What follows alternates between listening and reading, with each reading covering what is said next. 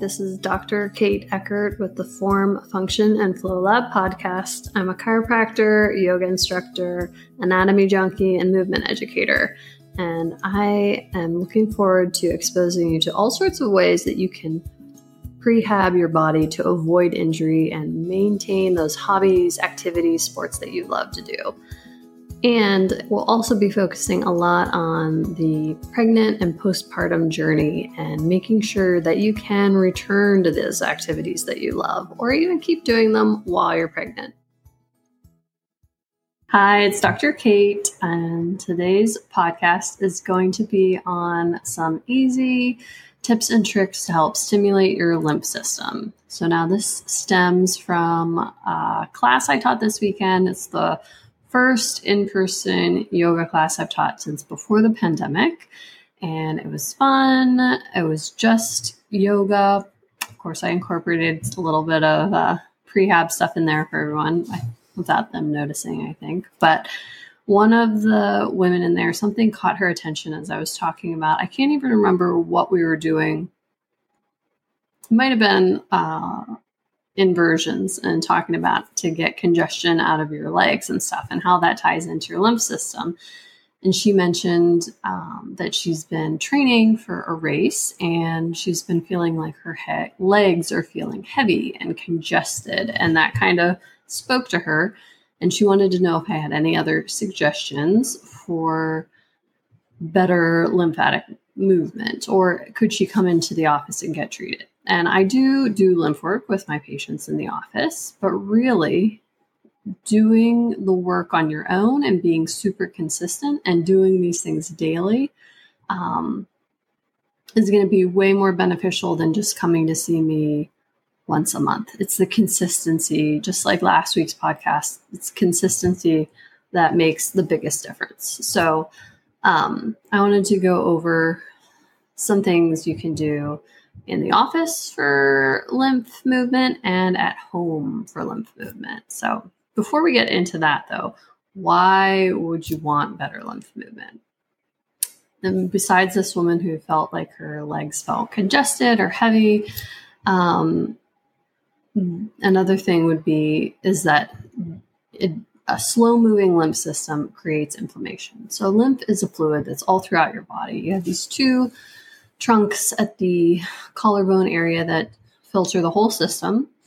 And so that's often why if you feel like your legs are congested and I start working on your collarbone, you think I'm crazy, but it's all connected. It's a systemic system. So what you do in the area that's not causing you the issue is going to directly affect that area that you are having an issue with. So kind of like when we're treating someone, and I think it's Ida Rolf said, where you think the pain or where you think the problem is at 8, because pain isn't indicative of the dysfunction. Same thing with the lymph system. We can stimulate other parts and it's going to give a more systemic effect. So we want to decrease that inflammation because so many things are tied to inflammation. Anything with an itis at the end of it. So whether it be bowel issues that have an itis after it, or whether it be arthritic conditions, that kind of thing. Somebody had come into my office last week and asked, I've been diagnosed with arthritis, not rheumatoid or psoriatic, which has an autoimmune component, but just regular old run-of-the-mill osteoarthritis. I haven't had x-rays of my hands, but I'm going to guess at 39, I have arthritis starting in my joints in my hands. So when I eat a lot of inflammatory things like sugar, for me is a huge trigger. I will wake up with super stiff hands. They'll feel tight. They'll feel a little swollen. I'll be, have some pain with that. And when I clean up my diet, it's gone. So am I fixing arthritis? No, definitely not. I am giving my issue the best possible environment by decreasing the inflammation. And that's what gives me relief. I'm not getting rid of bony change. I'm creating the best circumstance for that. So that's why what we're trying to do with getting better lymph flow. So that is applicable for people that are post-cancer treatment, that have destroyed a lot of lymph vessels with, tons of radiation and that kind of thing, or literally taking lymph nodes out. That's good for people with autoimmune issues. That's good for people with arthritis, any itis, even plantar fasciitis. They all have itis on it. That means they're coming from inflammation. So there's nothing to lose with having a more finely tuned lymph system. So just a few bullet points on what is a good way to get that lymph system moving tip top would be staying hydrated. Some of my patients are excellent at drinking water. I like water. I don't have a problem drinking water. A little bit of a problem with drinking water because of my mask at work, but I kind of worked through that. But some people just don't like it. However, you should drink at least half your body weight in ounces of water a day. Get it in. And try not to drink it all at once. Spread it out throughout the day because you can only absorb so much. If you really want to delve into the nitty gritty of that, if you follow Dr. Perry Nicholson's work, there are the nuances of, can our body take in the hydration? And so sometimes that's a mineral balance issue. So I take some fulvic acid in my water in the morning to help with that. I'm not making any nutritional suggestions. That's something you can talk to your doctor with or your nutritionist. But just know that if you are really hitting the water hard, but your skin feels dry, your mucosal linings feel dry, I would, get some better blood work, see where your mineral balance is at. Don't be afraid of salt. Salt is not the devil, and that electrolyte balance could be playing into how well you're being hydrated. I know the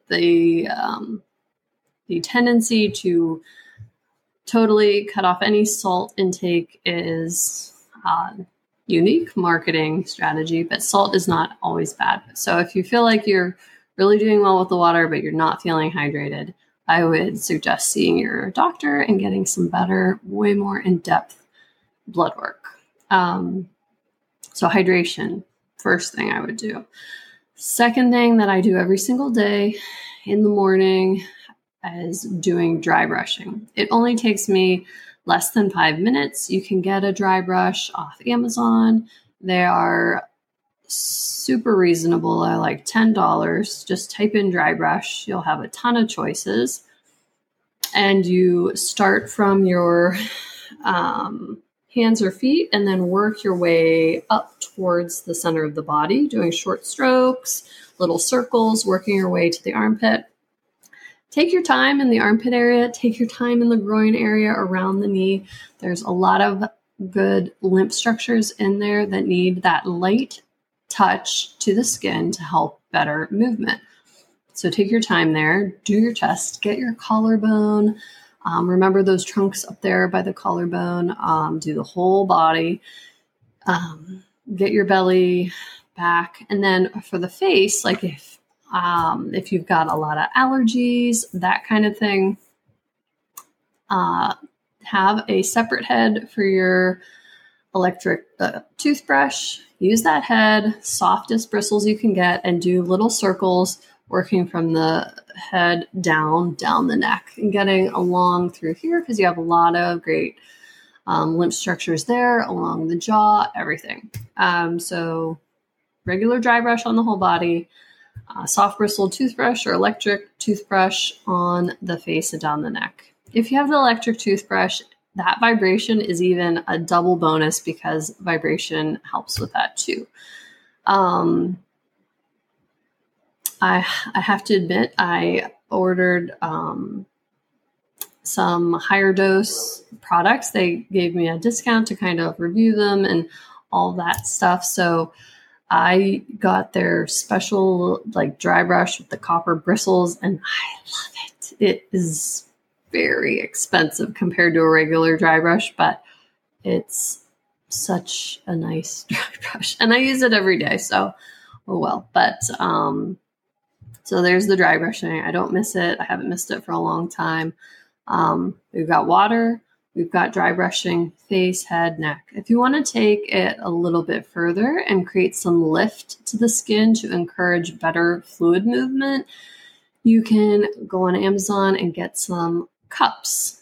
They're just the silicone plastic cups. Now, with that, I would always ask your doctor if you're on blood thinners or that kind of thing, because, you're prone to bruising and whatnot.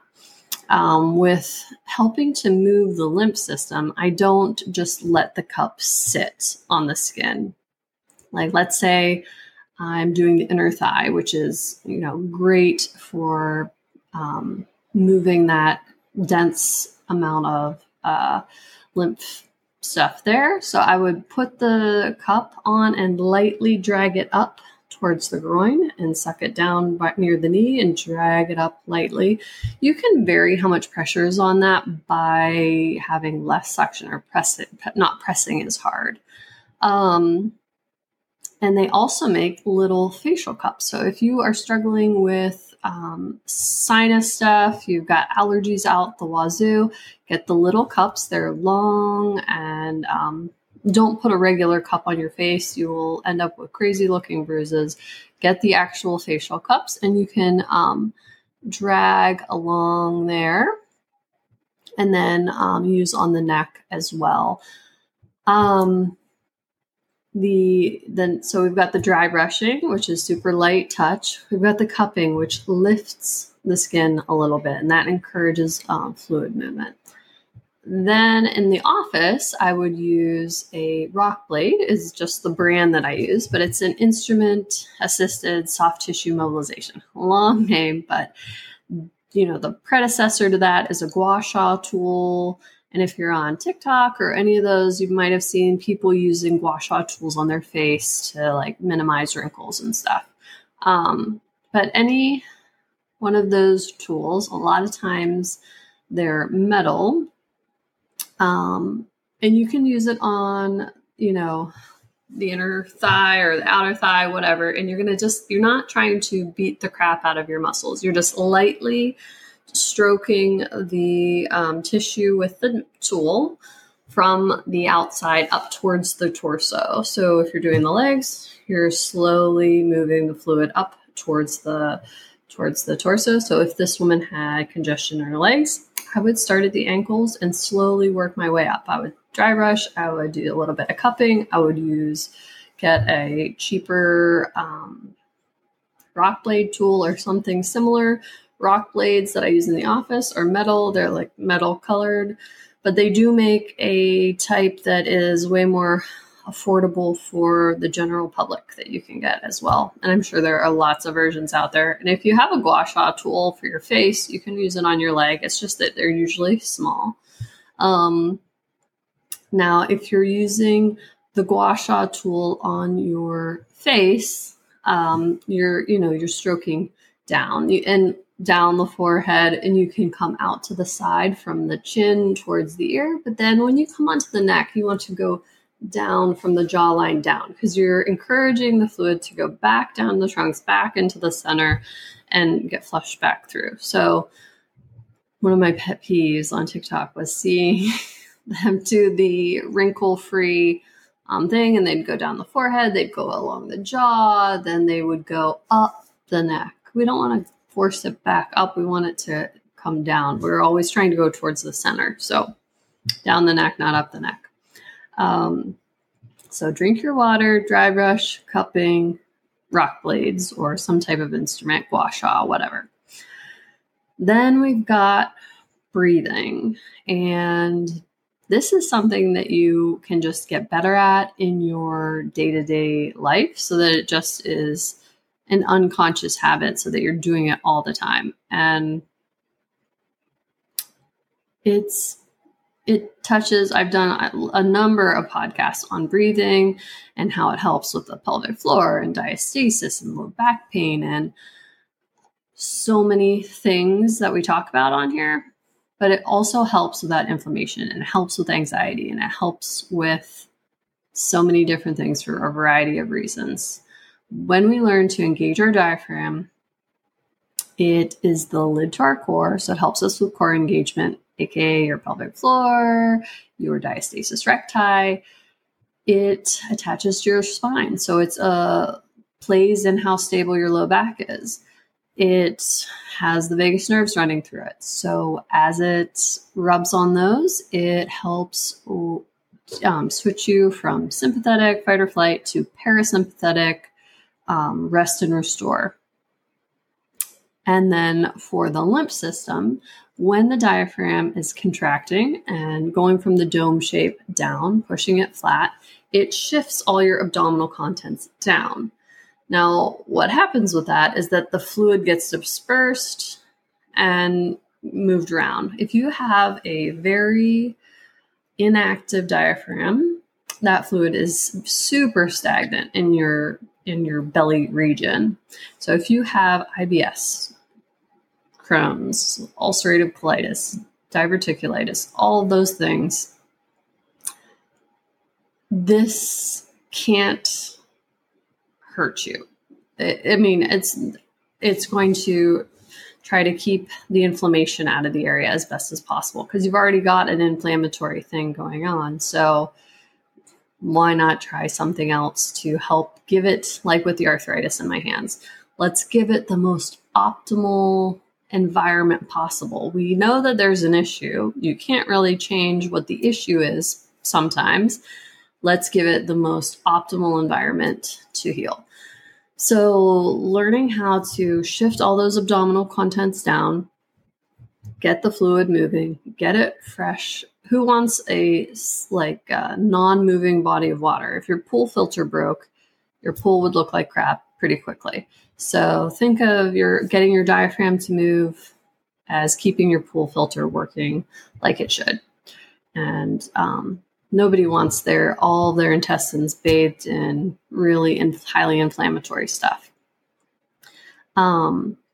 So learning how to diaphragmatically breathe. I've got videos, all sorts of videos on how to diaphragmatically breathe, getting that full expansion of the rib cage, 360 degrees all the way around. And you don't have to be lying down to do it. You don't have to. I like to take the time in the morning when I wake up and at night before I go to bed to do it because it calms me down and helps me try to calm down my head and get in that space for sleeping and turning off the highlight reel of all the things that I need to do. But so I would try maybe the ones that are more involved and involve lying down when you wake up and go to sleep. But throughout the day, if you're driving, I'm going to make a video on different driving ones that you can do. As long as you can concentrate on it and drive at the same time, I don't have a problem. But if your arms are out in front of you, you can tuck the rib cage down if you're prone to breathing out the front side and practice breathing into the back side of the rib cage. You can do teapot breathing. You would tip one side of the rib cage down and then breathe into the other side.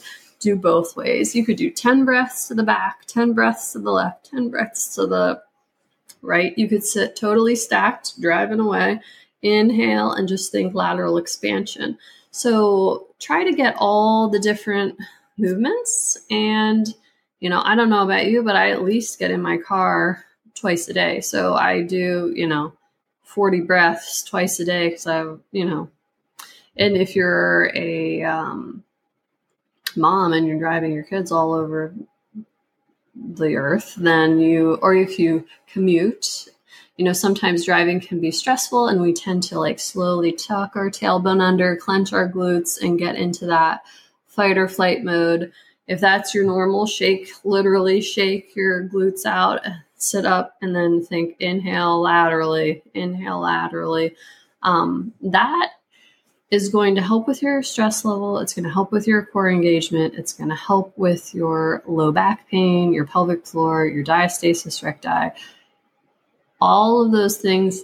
And it's going to help move your lymph system and make you less inflamed. So there's not really a downside to it.